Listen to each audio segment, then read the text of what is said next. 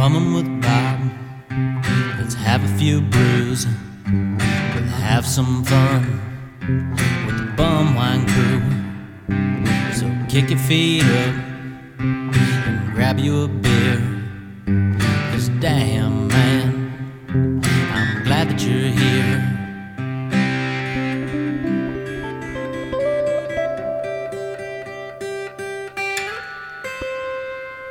All right. This is Bumwine Bob. Welcome you to a special remastered edition of Bumming with Bobcat, sponsored by Loko on Premier Podcast Network. Yes, we are taking a slight detour this week in our podcast journey as we are going to throw it back to 2 years ago when our very own Uncle Jesse joined the podcast, and we broke down two of the infamous Beach Boy albums, 1989 Still Cruisin' and 1992 Summer in Paradise album. I figured it's been 2 years. It's one of my favorite episodes that we did, remixing it together, putting in the music, and why not do a special re-release, a remastered special edition of that very podcast as we kick off summer 2023, just a few days ago, welcoming in summertime, cracking open the Blue Meanie, the Loko pregame Sour Blue Raspberry, and the Loko USA. So if you have one of those, crack one of them open. And if you still want to get a larger fix of this podcast, you can go check it out. It's still out there in the Bumming with Bobcat archives if you want to hear the original release of this episode from the summer of 2021, where I also broke down the release at the time of the MD 2020 cans, but I figured let's break it down again and remix the episode Still Cruisin' to a Summer in Paradise. So crack open a cold one and enjoy. Cheers. The band that brought you the #1 smash, Kokomo, is back. There's a place called Kokomo. The Beach Boys' new album, Summer in Paradise, featuring the hit single, Hot Fun in the Summertime. Summer in Paradise, the definitive soundtrack of summer that lasts all year round. 12 new cuts from the Beach Boys.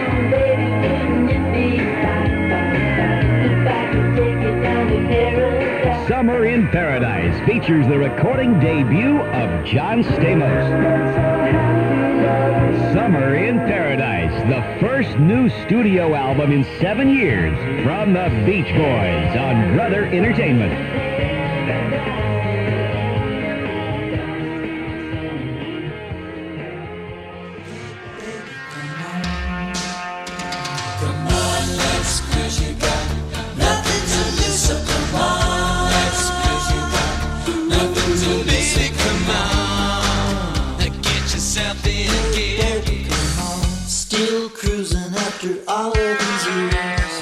I gotta know why you're choosing. Are you a huge Beach Boys fan? And then are you a huge 80s Beach Boys fan? I have to ask you. Okay, I've always been a Beach Boys fan, to an extent, growing up. My dad listened to it, hearing it, growing up, things like that. And so I've always liked the Beach Boys. And then kind of over the past year, when you're sitting home, during a pandemic with nothing else to do with your life, you go and dig deep into the YouTube, rabbit hole.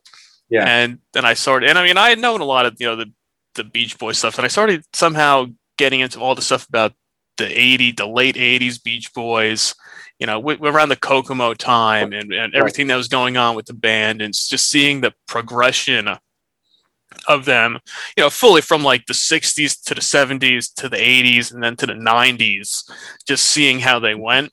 And I don't know, it just kind of got fascinating to watch all of it.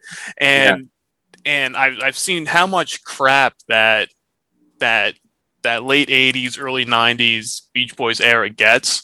And I think growing up during that period, and I don't know about you, but I watched Full House a lot, as a kid, and I remember the Beach Boys being on there and seeing them through those means, and that was kind of my first, real introduction to them during that time period. So kind of going back and looking at all of it and seeing how it all kind of tied together, I was like just getting fascinated, and I was like, you know what? These albums get a lot of crap, and I'm like, well, I kind of wanted to have somebody to either not because there's definitely a lot of Beach Boys haters from that era that will just say like everything's terrible, it's garbage. They won't even talk about it, but trying to find somebody that might not fully like it, but can kind of maybe see some good in it. That's where I kind of thought you were kind of in the middle. That's an astute observation, because I'm a huge Beach Boys fan, but I also love, weird, quirky art, outsider art, things that people think are shit, but actually when you dig deeper, you're like, actually, it's kind of genius. Whether it's smart. It's like it's not as bad as people make it out to be. Is it great? No. but with that, in my opinion, Summer in Paradise is largely so horrible that it actually makes Still Cruisin' kind of great. Great, yeah. Right. When you put the two side by side, it's like, oh wow, this is a great album compared to this one. Right? I mean, I've listened to it in the last 2 weeks or whatever since we talked. Each one maybe 3 or 4 times, and I took notes, and I started because with Summer in Paradise, it's the most obvious thing to talk about for these records is that the production is so dated, right? Oh yeah, and that's what people hate about it so much. I mean, people probably will say all late era Beach Boys shit is horrible because they don't like Kokomo. Right. I think Kokomo is perfect. I think it's an incredible song. It's a beautiful song. But they look like golfing Republican dads. Pretty much, yeah. That's it. And I can understand why you would be put off by that. But then when you listen, so all the records though kind of sound like that, except the songs, for the most part, in my opinion, aren't as good as Kokomo. Right. What's interesting about, and I don't know how your feeling is, because for Still Cruisin', I knew Kokomo, and I knew Wipeout, of course, because that was. But the album is like five songs, 5 or 6 songs that are generic pop songs, I should say, at best. Then you have Kokomo, which is this huge, perfect hit. Then you have Wipeout, which was this quirky hit with the Fat Boys. Right. Then you got the old shit. Yeah. So as an album, it doesn't. It's so weird the way it holds up. I remember I read something that said that it was supposed to be a soundtrack album. Yeah, I saw the same thing too. Yeah, I think that's at least I think I saw it on Wikipedia. You got to go to Wikipedia for all your.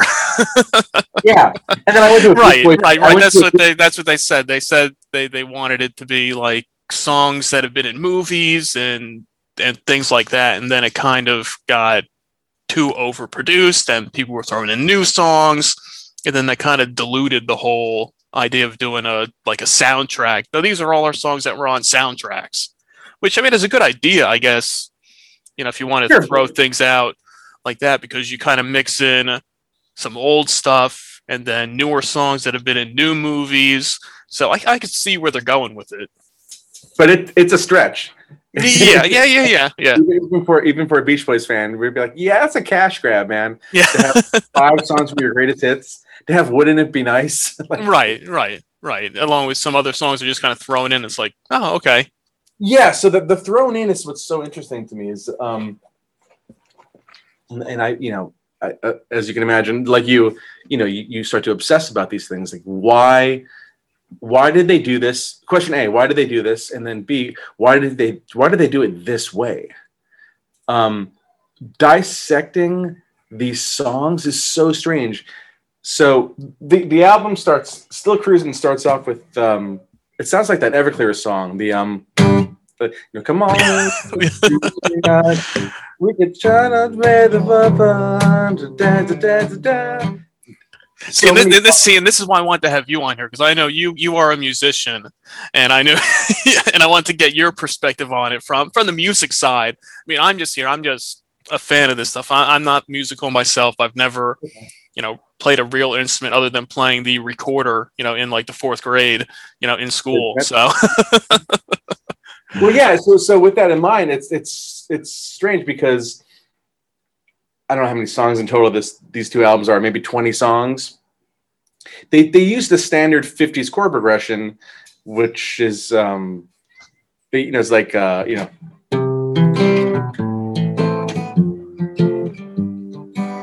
that kind of a thing, and different permutations of that. But what happens with Still Cruisin' is that at least there are a couple of songs that buck that trend, because In My Car, if In My Car was recorded in the 70s, it'd be a great Beach Boys song. The production is quite dated, you know what I mean? Yeah, it doesn't fit in. It doesn't fit in, and it's got this heavy guitars. Meanwhile, the drummer is Vinnie Colaiuta from Zappa's band, and the chorus of In My Car is this like really sweeping, wonderful thing, right? A classic Beach Boys chord progression. It modulates changes, like this really cool, like classical movement. Meanwhile, every other song on the album is like every other song is heart and soul. But I think also what's interesting is that when you dissect the arrangements of these of Still Cruisin', until it gets to Kokomo, every song is so horribly arranged. Like I can't imagine how long it took for them to record these songs. Yeah, it's I mean, they're, like I said, they're all over the place with it. I mean, I can see, Still Cruisin', you kind of see it's kind of more like a classic.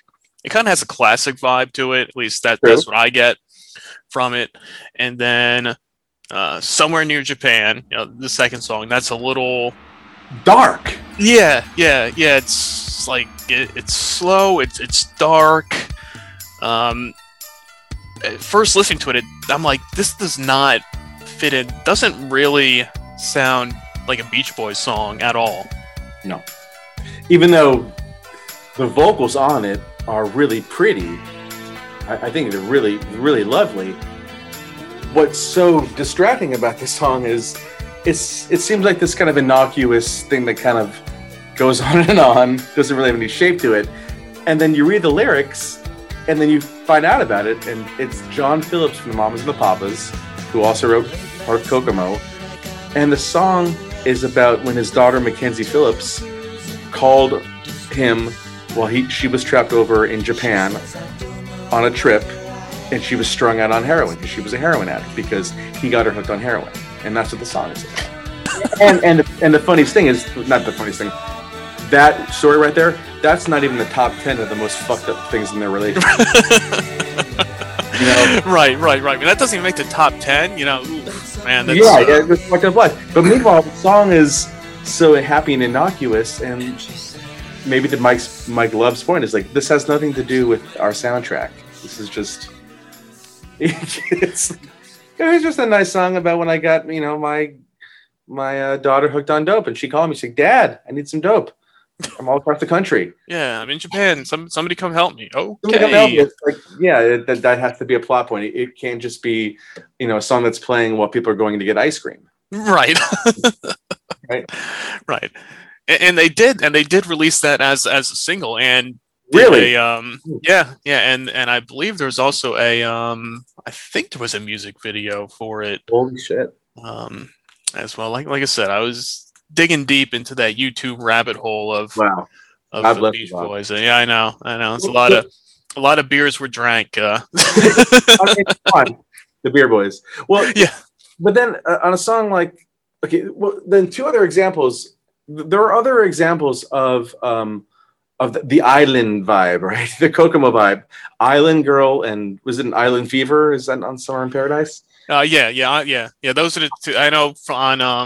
I know people say that Island Fever on Summer in Paradise is like Kokomo Junior. It was like we had a hit in Kokomo, and we're going to try to make a song that's exactly like that, but just a little bit different, so people don't think it's the same song. Yeah, but the song itself isn't going to be as interesting as Kokomo.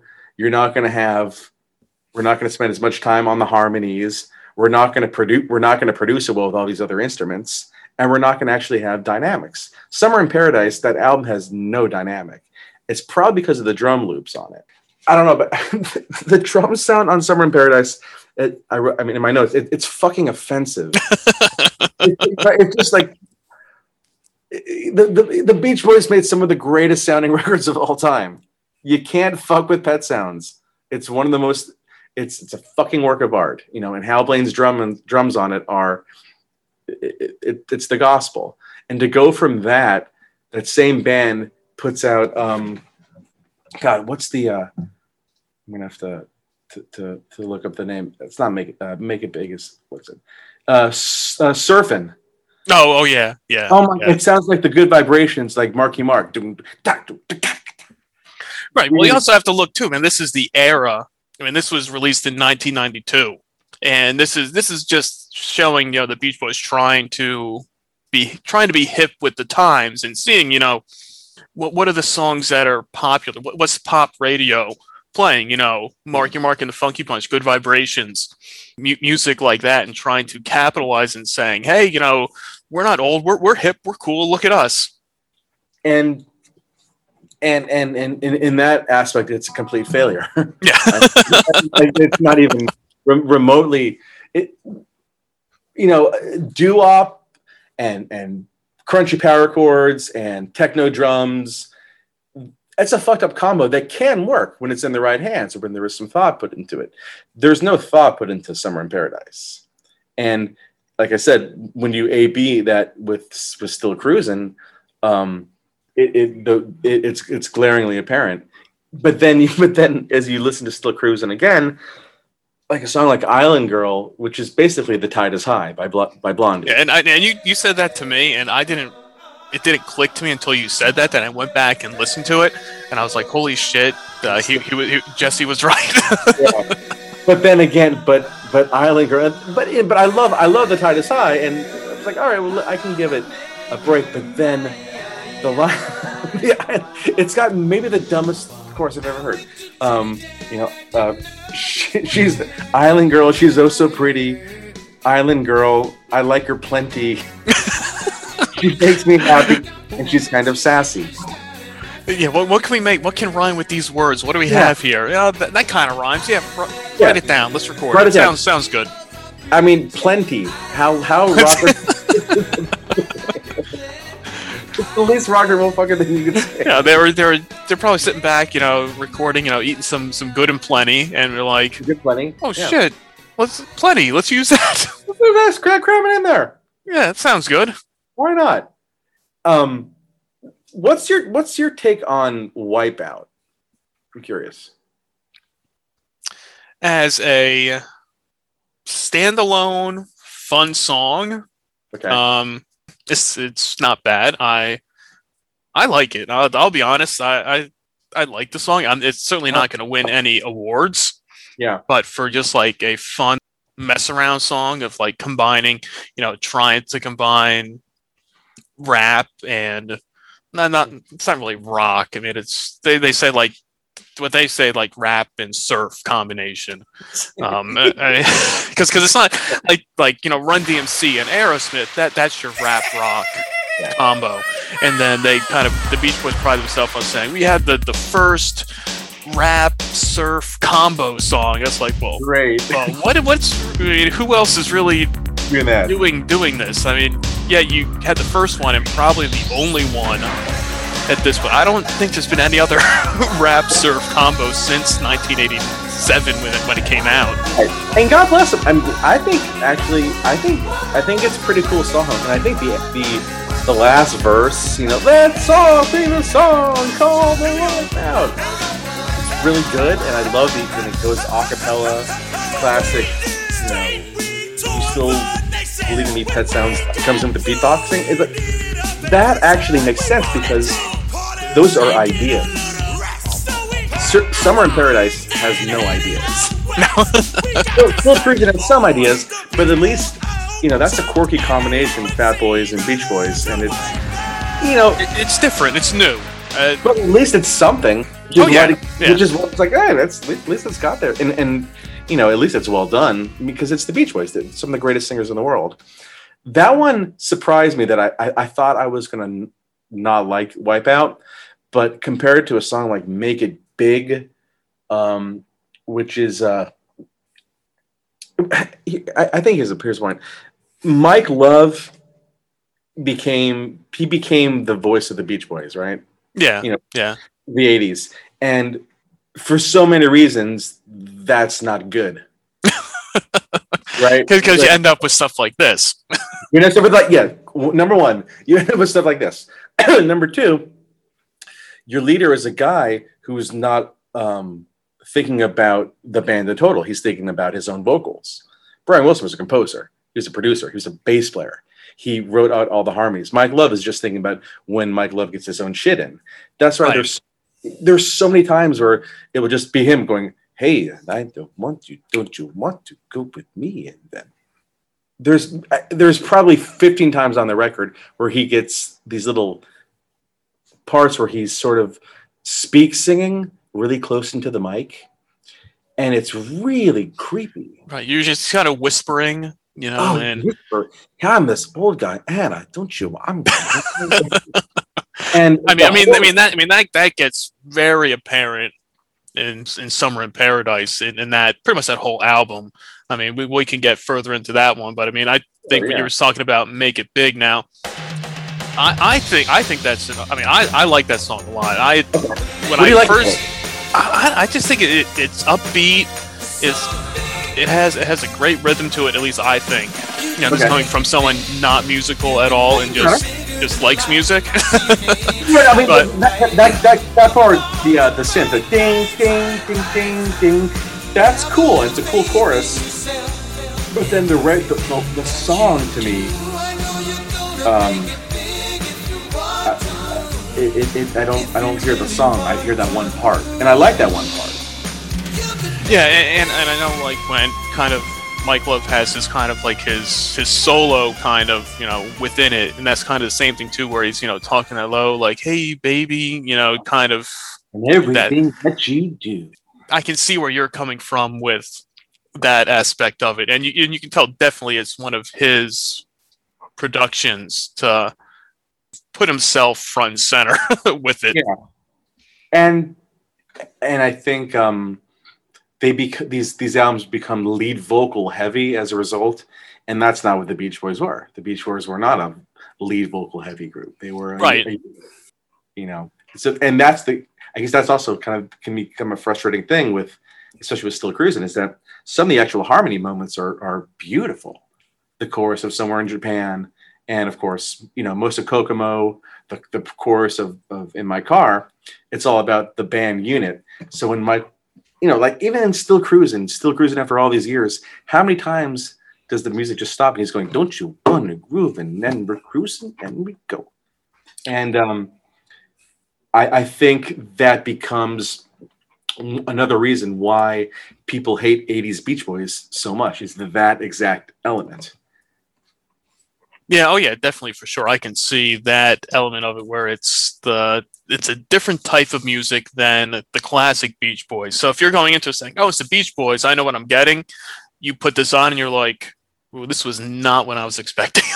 No, it's not what I was expecting. And a person could probably say, and it's bad. Right.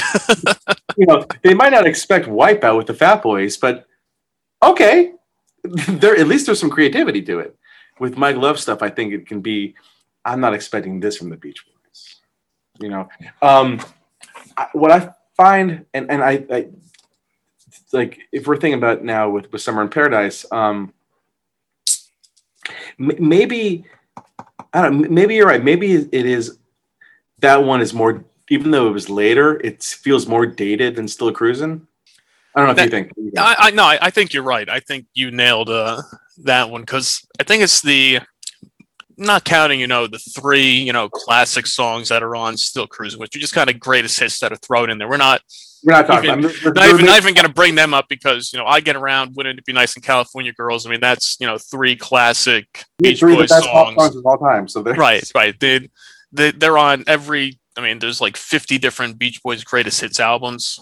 That's right. Probably more than that at this point.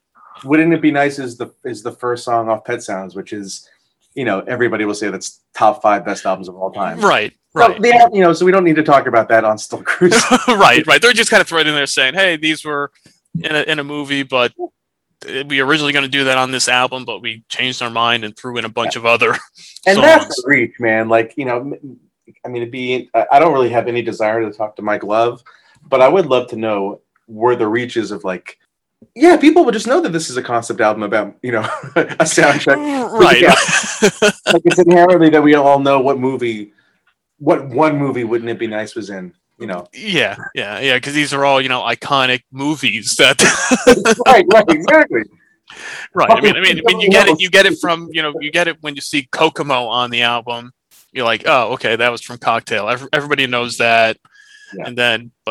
And I think that's pretty much the only reason why this album did so good, was because it had Kokomo on. I mean, that was the main thing, was people buying it just so they could get Kokomo. Right. And for me, I bought the Cocktail soundtrack. I was that guy. Okay, you're that guy. Yeah, I it does have some good songs on that.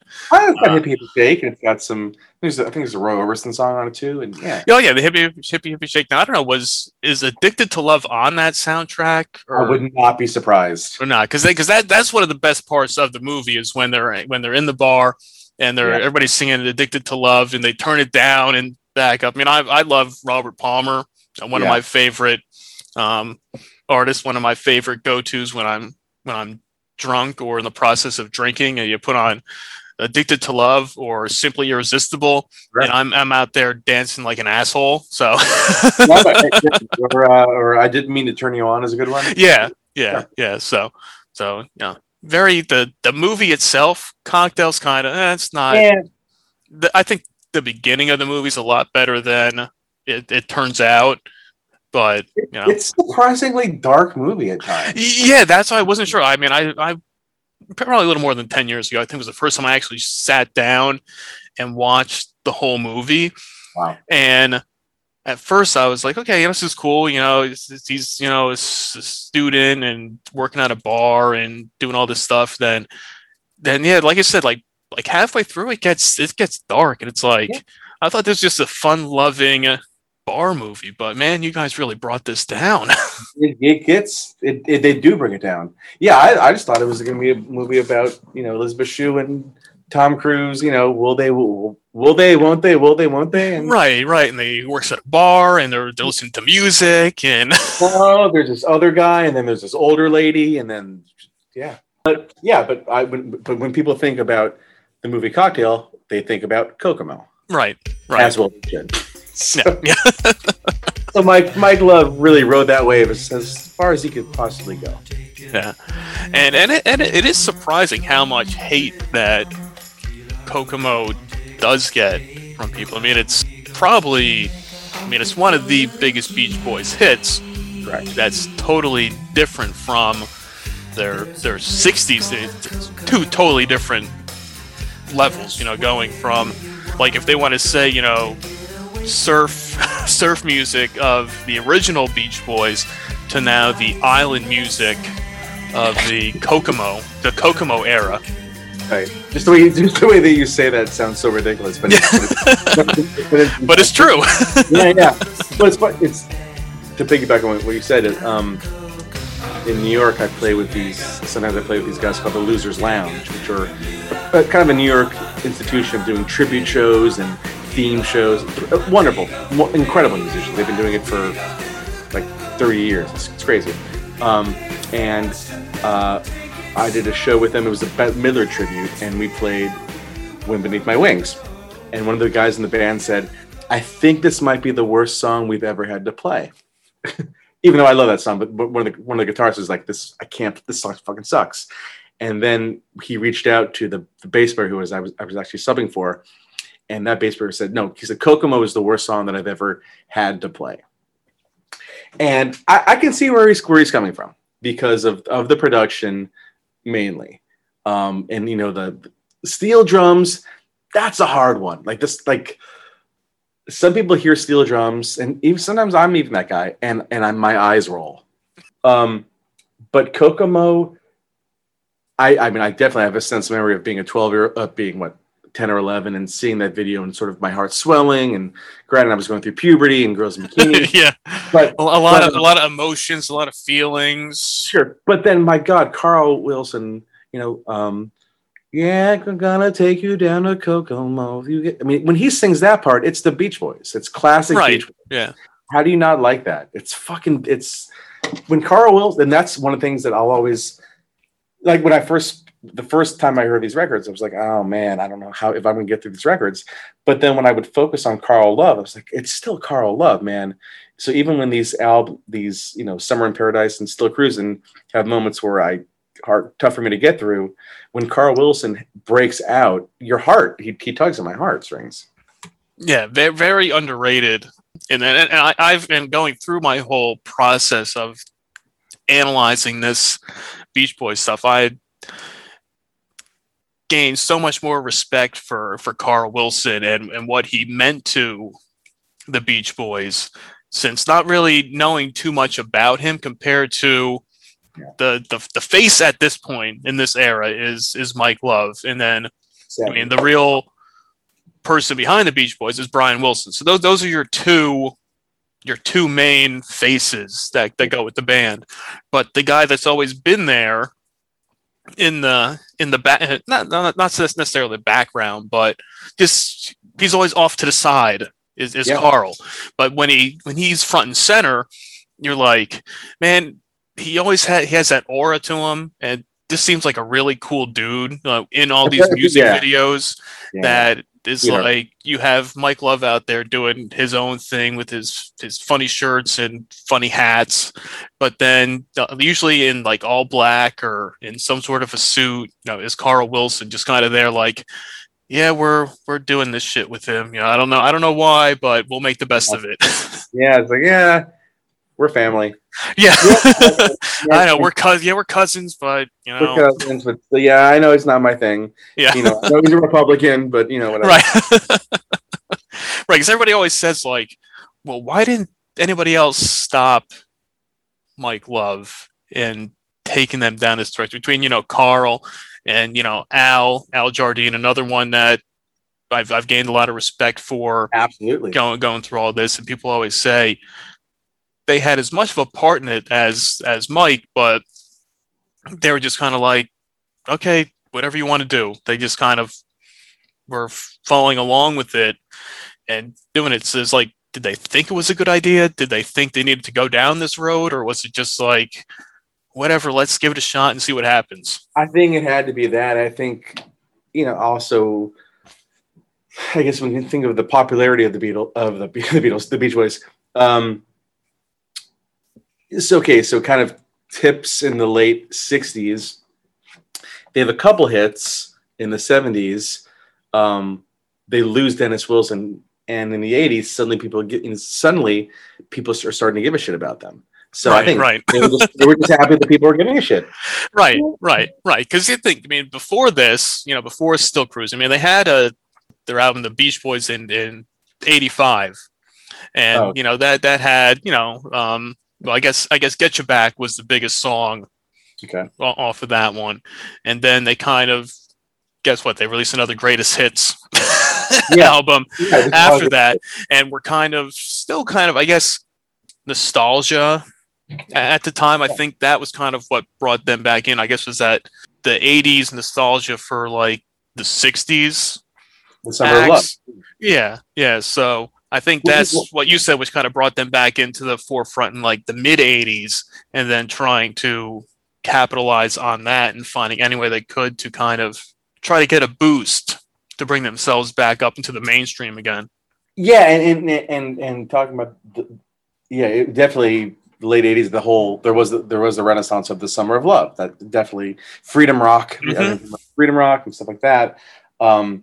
Conveniently going into Summer of Love, the song itself, Summer of Love, is upsetting to me because even though I kind of like that hook when they say, "I can't wait till summer because it's gonna be a summer of love." Hey now. If Brian Wilson had that in his hands, he could have made that spectacular because it's kind of a cool hook. But that's as hooky as it gets, just what I just sang to you. And that's kind of depressing because the song, The Summer of Love, God, the Beach Boys could talk a lot about the Summer of Love. They were there. Right. This song is about fucking like Baywatch. Well, yeah. Did you watch the music video for it? No. Oh, should I? Well, you should because it's essentially them on the beach in a Baywatch style credits going through. I guess Summer in Paradise was released in '92, and the video for Summer of Love didn't come out until '95 when they did a guest appearance on Baywatch. Oh man, I'm out. Oh god. So make sure, I'm gonna add that to your list of things you need to do. I guess just to go back and watch this thing, and if you want to see, just creepy Mike Love. Is it David Hasselhoff and Mike Love like getting down? No, there's no David Hasselhoff, sadly, in the video. I'm surprised. I'm surprised they didn't get a little David Hasselhoff on the album. I mean, when you have John Stamos, you might as well, right? You're on the album. Let's talk about John Stamos because here's the deal: we got to give John Stamos some credit. Oh, I do. I mean, this is the Stamos era of the Beach Boys. From the still Cruisin to, well, he's still there today too. He just played with them over 4th of July. They did a show and he was there, so he's been there since. Yeah, right. He's in Kokomo, of course. Yeah, that's how we know him. Mm-hmm. I mean, obviously, to me, "Forever" is the best song on the album. It's an old song, obviously, so it has that. It's not a 1992 Beach Boys song. It's like a 70s Beach Boys song. But a lot of people take issue with it being how John Stamos sings it, and compared to the Dennis Wilson version of it. That the Stamos one is more pop and that. I mean, it was essentially recorded for Full House. I mean, his band did it in the show and did a whole episode on it. So, I mean, I like the song too, but a lot of people will give it a lot of shit. Okay, so the people that give John Stamos shit for this song, do they also give Mike Love shit? Because in my opinion, John Stamos is doing this song much more of a service than Mike Love does to his songs. Oh yeah. I don't think there's any debating that. Well, but I think a lot of people would be like, "Oh, fuck John Stamos." It's like, well, actually, he's doing the song justice. He clearly loves it. And it's hard. Some of these songs, it's hard to tell how much the Beach Boys are really into. As you said, it's kind of hard to tell how into it they are. They're certainly not into the arrangements of them because they're flatter than a plate of piss most of the time. They kind of just hang there. With "Forever," that song has a good build to it, and there's some passion in there. So, and also, I mean, I can't say too much bad shit about John Stamos because he's also Uncle Jesse, and I'm an Uncle Jesse. Yes. And he had Uncle Jesse and the Rippers. I made up my own band names, Jesse and the Rockers. I can give him that. It's interesting to see that the song that people they'll roll their eyes at a John Stamos Beach Boys comparison, but he is by far the most egregious thing on this album. Mm-hmm. You know what you say? Oh yeah, no, I agree with you on that. I like the song. I mean, but I understand where people are coming from with it when they're like, oh well, it's essentially a cover of a previous Beach Boys song, pop rock, with it. So I get that, but no, Right. it's definitely not even close to the worst thing on the album. And I like John Stamos, in general, and I like him with the Beach Boys. I think it's some sort of fun dynamic that he brings to the band, during this time period, and today too. I mean, I watched some of their show from 4th of July weekend, and he sang Forever at their concert. Okay, and, cool. Yeah, and played drums, did his little bongo deal that he does. So I mean, he's somebody that loves the music, is a musician, and is not just there to pretend he's part of the band. He really puts in the effort. Yeah, that's into it. He learns the songs clearly, and now, as in retrospect, like that's John Stamos when he's not shooting a show and hanging out with, I'm sure, incredibly beautiful women and making commercials. That guy could be doing anything. And what does he want to do? He wants to play with the Beach Boys. That's fucking cool. Yeah, definitely. Yeah, good for him. Yeah, that's there's a lot. That's I think that's admirable. I don't think. I find it really funny though that people would think, yeah, but John Stamos' cover of Forever, man, that's so cheesy, man. But I love how the Beach Boys, put "Wouldn't It Be Nice," on "Still Cruisin'." It's the fucking logic in that. Well, okay, so in talking about more covers about Summer in Paradise, the one song that I'd heard before, well, I heard Forever, obviously because of Full House, but the Under the Boardwalk, I remember that cover, and I think it's really bad. I agree with you on that one. Yeah, and what's curious is I love the movie Beaches with Bette Midler. I'm a big fan of Beaches. It's one of my favorites. I was going to say, I'm getting the feeling you're a big Bette Midler fan. I gotta go. I'm a big fan. And the movie starts off with her singing Under the Boardwalk. And it's this kind of, it's not just like it's not the actual arrangement. It's a little slower, a little sadder, but it's cool. What's weird about this Under the Boardwalk is they change her. The melody's a little bit changed. It's well, yeah, that's what they did with all these covers. The few covers they did on this album was like, let's take them and slow them down and kind of rework them. Did you need to do that? Was it really necessary? Yeah, the slowing down again when it's in the hands of the right person, like Brian Wilson. When it's in his hands, that guy can make something because he's a producer and a composer and he makes choices. I don't think there's a lot of choices going in here. I think it's very no. And Under the Boardwalk by itself is a really pretty song, and it has a story, it has a shape. Remember Walking in the Sand? My God, the original version by the Shangri-Las, it's incredible. Shangri-La's the leader of the pack, and right. Walking in the Sand. Short songs, but they told stories. It's really heavy shit. When the Beach Boys do it, especially Walking in the Sand, nothing happens, and that's what's that's what really bothers me about this record is that and Hot Fun in the Summertime. That's the worst. Exactly. Sorry, that might be the worst because that song really only works when it's Sly Stone singing. Right. He can bring that song to a place. With Walking in the Sand, I would love to hear the Beach Boys sing that song, but in 1965, a cappella, at a barbecue, I bet it would be one of the most beautiful things ever. Because they would be able to tell that story. Here, remember. Oh, yeah. Man. Cheesy delay and when people say that the Beach Boys suck, it's if they use this as an example, it's hard for us Beach Boys fans to argue it. Right.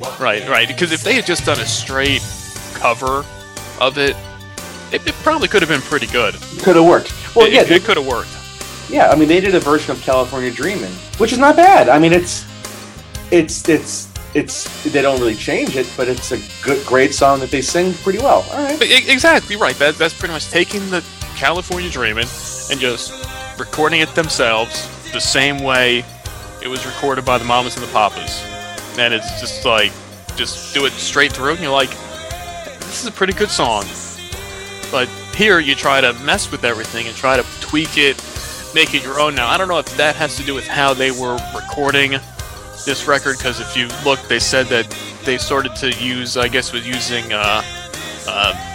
Pro Tools on a Macintosh. You know, I mean, this was the early '90s, and it's certainly it's Mac II. Right. It's certainly not what you're going to have on your iMac today. Correct. And trying to be hip with the times and say, oh, we can use a computer and edit our stuff and record it this way. So I think that has a lot to do with how these songs turned out. And if they had just done it the old-fashioned way, it probably would have been a lot better. If these songs had real instruments, these songs had real drums, it would sound much better. One of the things that actually really because you're bringing up the point about the playing, and that's true. There's something about the cold feel about the technology, which is basically mainly the synth sounds and the drum machines. When you have that juxtaposed like this clean, cheesy electric guitar, what it reminds me of is, I don't know if you remember the TV show California Dreams. I do not know. It was like a Saved by the Bell. Okay. And another Saturday morning show about a rock band that, they would play, they'd play at the local burger hut. Right. And this is exactly what that music sounds like, to a T, is what Summer in Paradise sounds like. And that's as big of an insult as I can possibly give. But I think also, though, what you just said is an interesting point, is if you're going to take these songs and you're going to rearrange them, you got to be careful of that. My point is that they didn't go far enough. They kind of just went, and put good it enough. out. Right. They were like, that sounds okay. Right. And coming from a band where Brian Wilson would painstakingly make them do Good Vibrations over and over again until it was perfect, until he had that sound. And that's why we remember Good Vibrations as the fucking masterpiece it is. Right. This was just going through, okay, let's record it through once, and then it's like, okay, that's good enough. Then we can edit it, and mix things around within the software and try to make it sound right.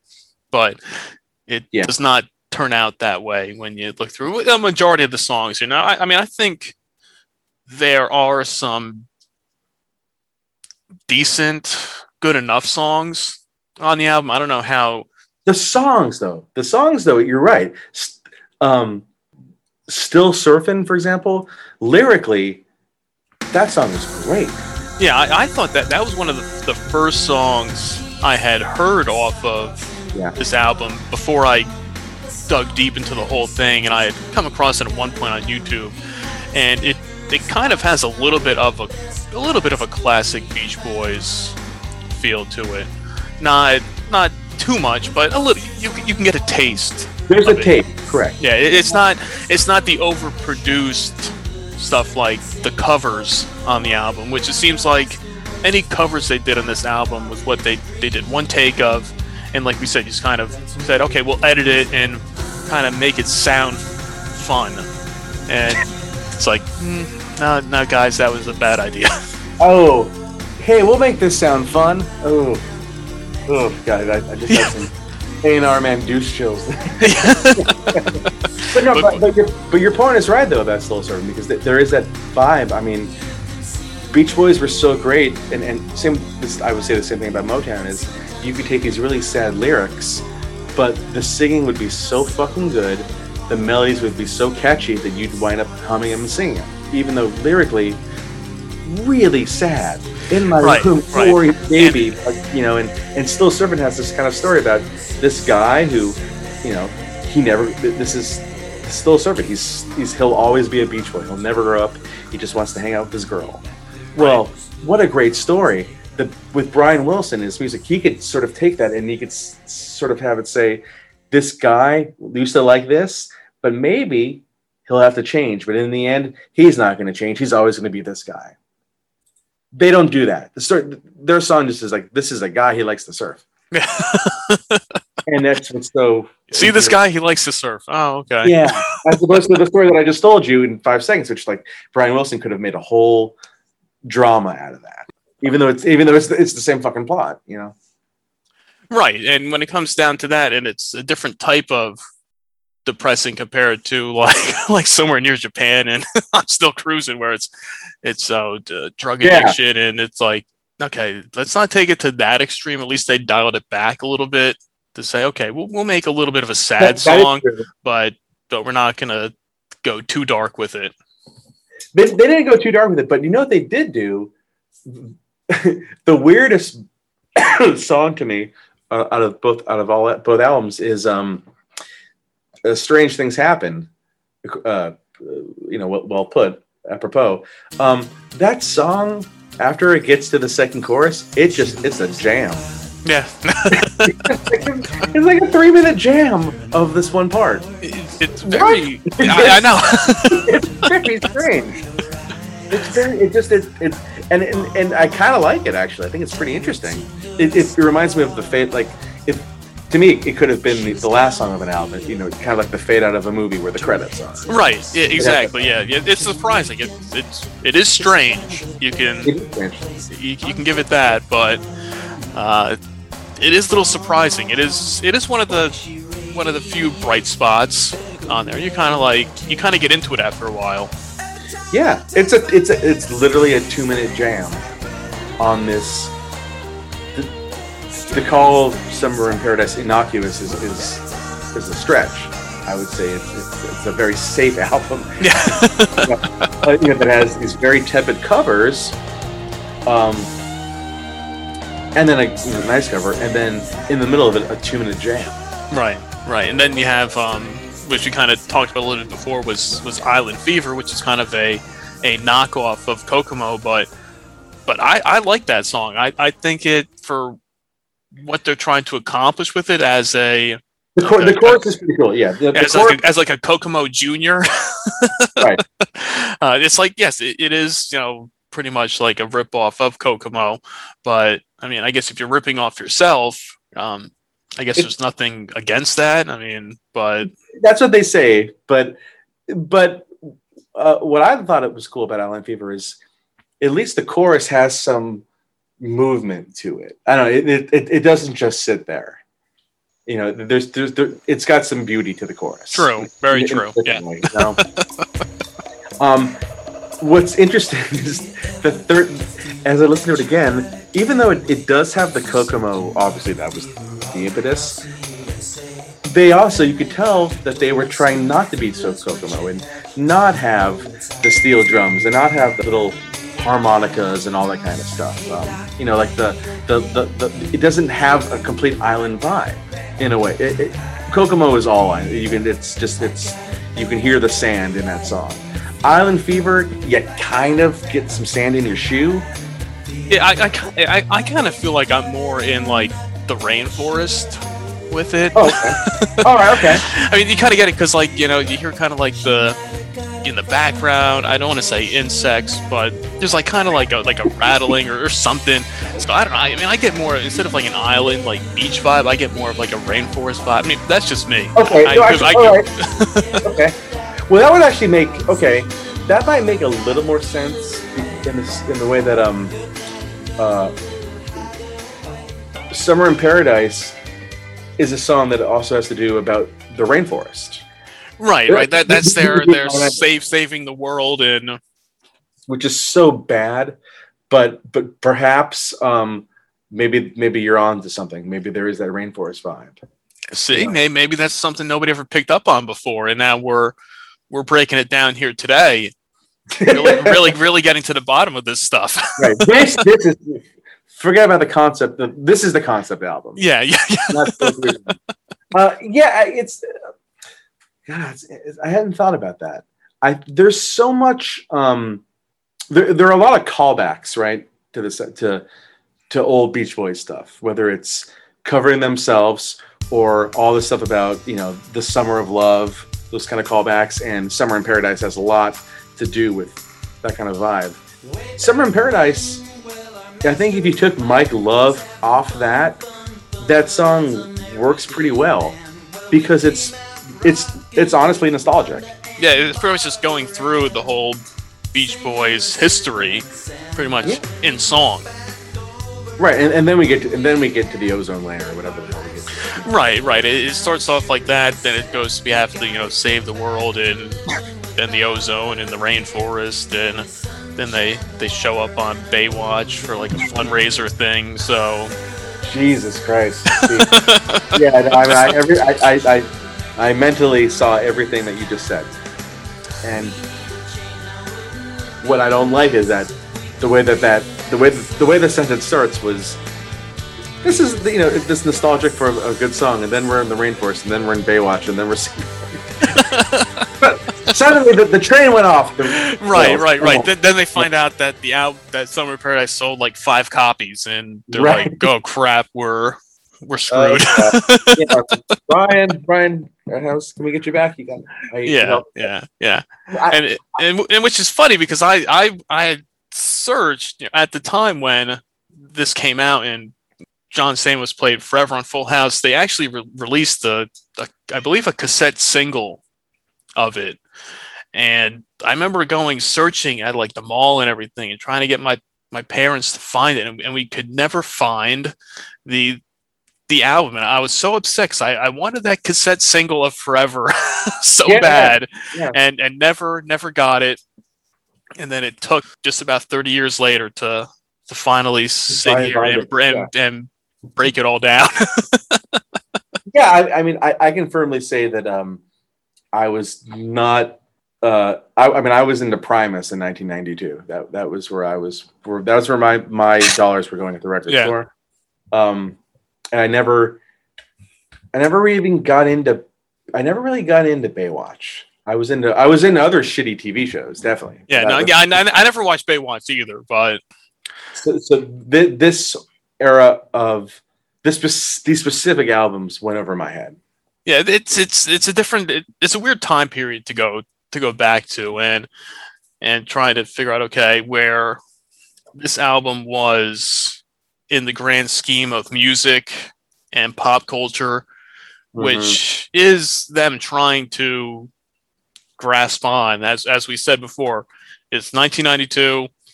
You got your Marky Mark and the Funky Bunch out there, and you're trying to make yourself relevant in the pop world.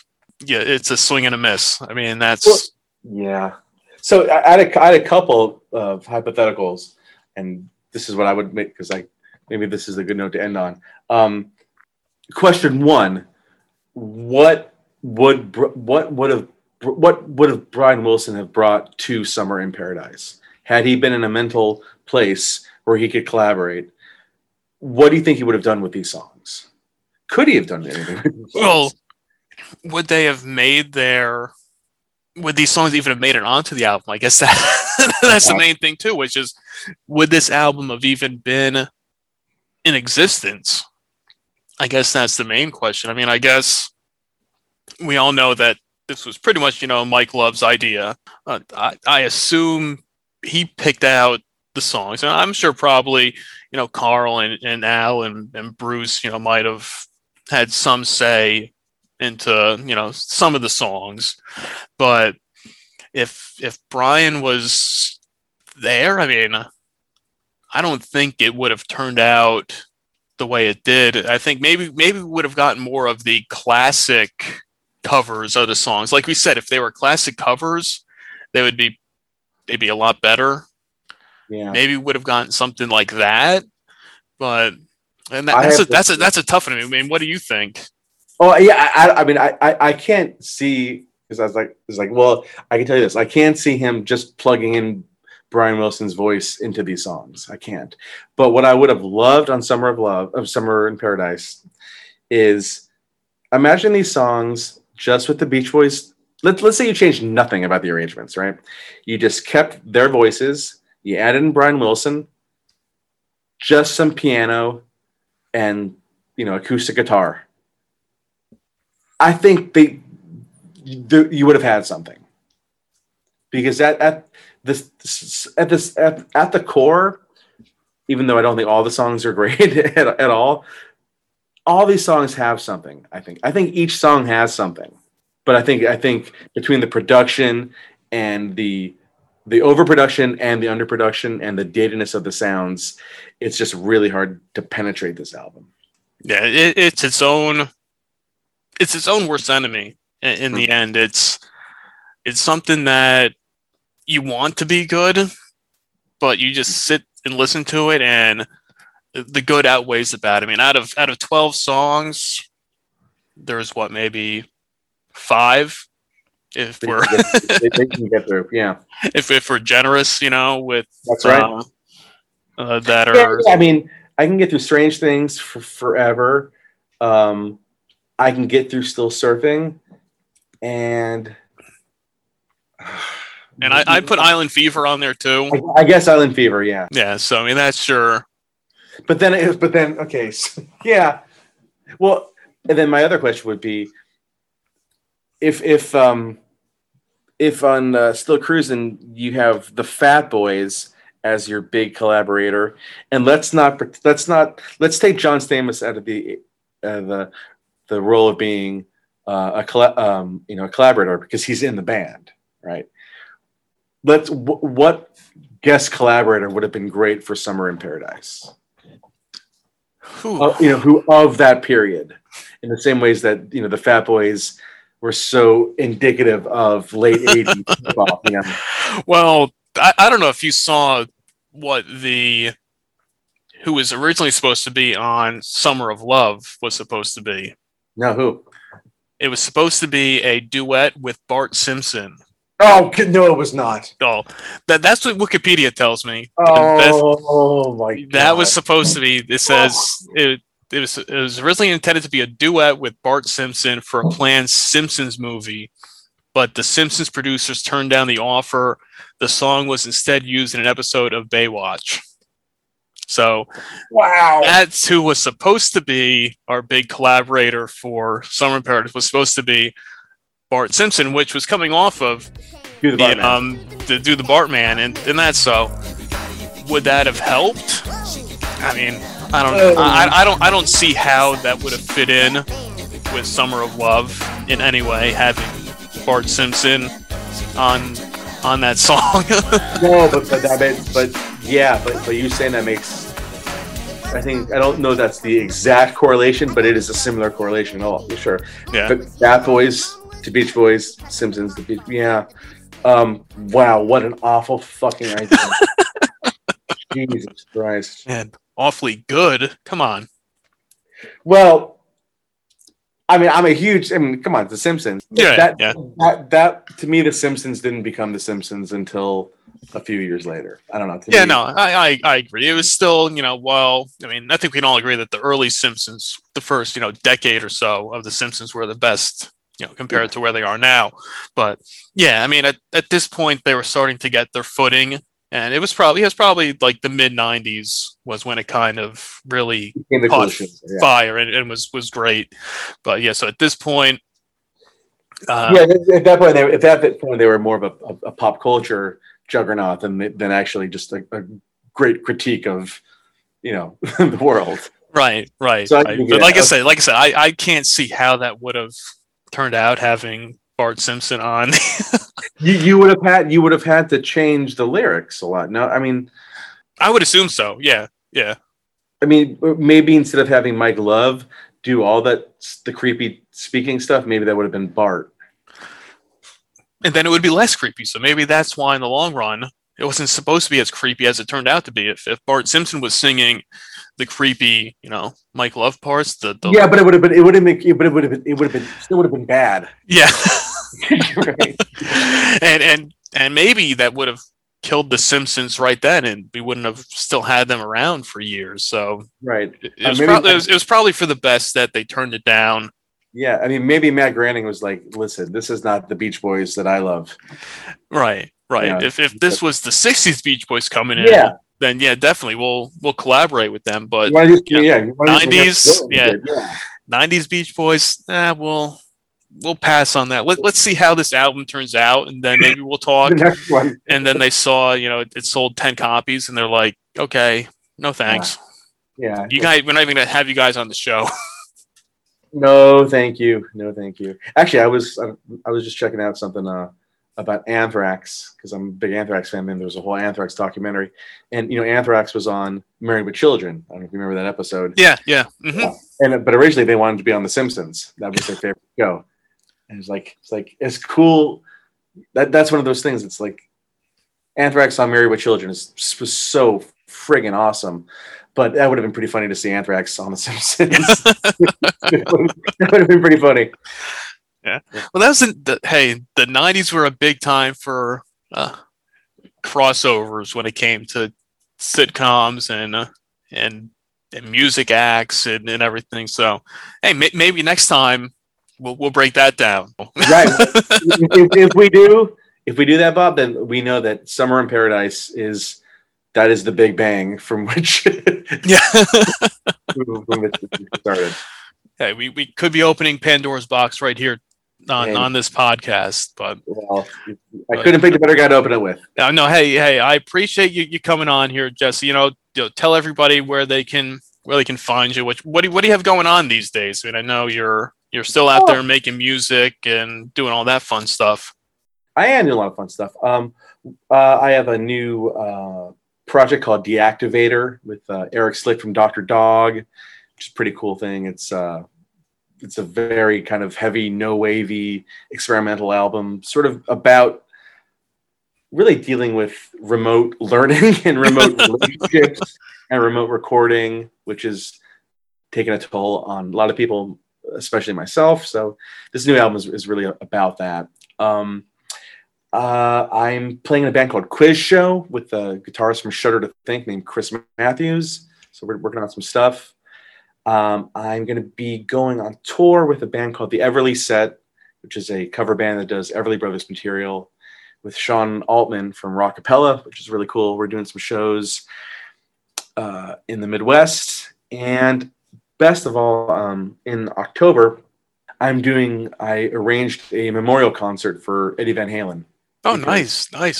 Yeah, because we lost the greatest guitar player of all time last year, and because of COVID, we couldn't give him a concert. And if anybody deserved a tribute concert, it's fucking Eddie Van Halen. Yeah, for sure. Yeah. So I'm partnering with St. Jude's Children's Hospital to raise money for cancer research. So we're gonna hold this concert on October 8th at the Cutting Room in New York City. It's going to be just the ultimate tribute to the greatest guitar player of all time. So, but if you want to check out my stuff, it's jessecrakow.bandcamp. And I got tons of cool stuff. And yeah.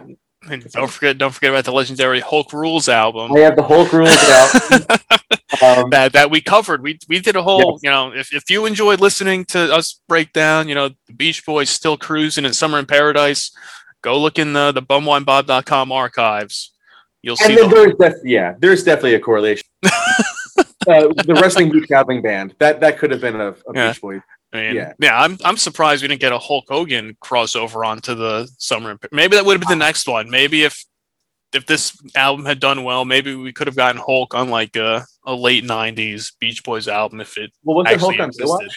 Wasn't Hulk on Baywatch? Yeah, Hulk was on Baywatch too. Yeah, mm-hmm. So close. Yeah, so fucking close. I know that there's like two ships passing in the night. You know what would have been better? Oh God, here's it.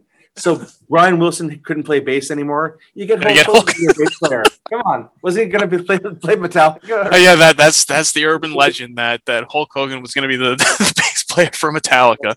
That's what the man loves to tell people. But yeah, man, if Hulk, just imagine if you had Hulk Hogan in there along with John Stamos.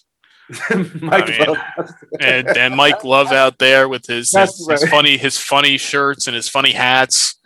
Introducing our new rhythm section, Hulk Hogan and John Stamos. You got Hulk out there with his full gear, his red, tight pants, his weightlifting belt, his cut off shirt. He doesn't have to change his shit. His shit. I mean, he just puts on his sunglasses. He's just out there strumming the bass. Well, Thunder in Paradise, Summer in Paradise. Oh man! See, look, it goes deep. Yeah, if Thunder in Paradise lasted one more season, then the Beach Boys could have been on there. Without question. Oh, they would have been salivating to get the Beach Boys for cameo. Oh yeah. Ooh, man, we got a lot to cover. Next time we're gonna break this down here. Sounds good, dude. So stay tuned. So once again, thank you to Jesse for coming on here, man. I appreciate it. We'll be sure to check out everything you have going on. If you haven't listened already, make sure to check out that Hulk Rules podcast in the archives. Check it out at bumwinebob.com. He's Jesse. I'm Bumwine Bob. Until next time, cheers. The Beach Boys bring you an endless summer in paradise. The Beach Boys' new album, Summer in Paradise, featuring the hit single, Hot Fun in the Summertime. Summer in Paradise, the definitive soundtrack of summer that lasts all year round. 12 new cuts from the Beach Boys.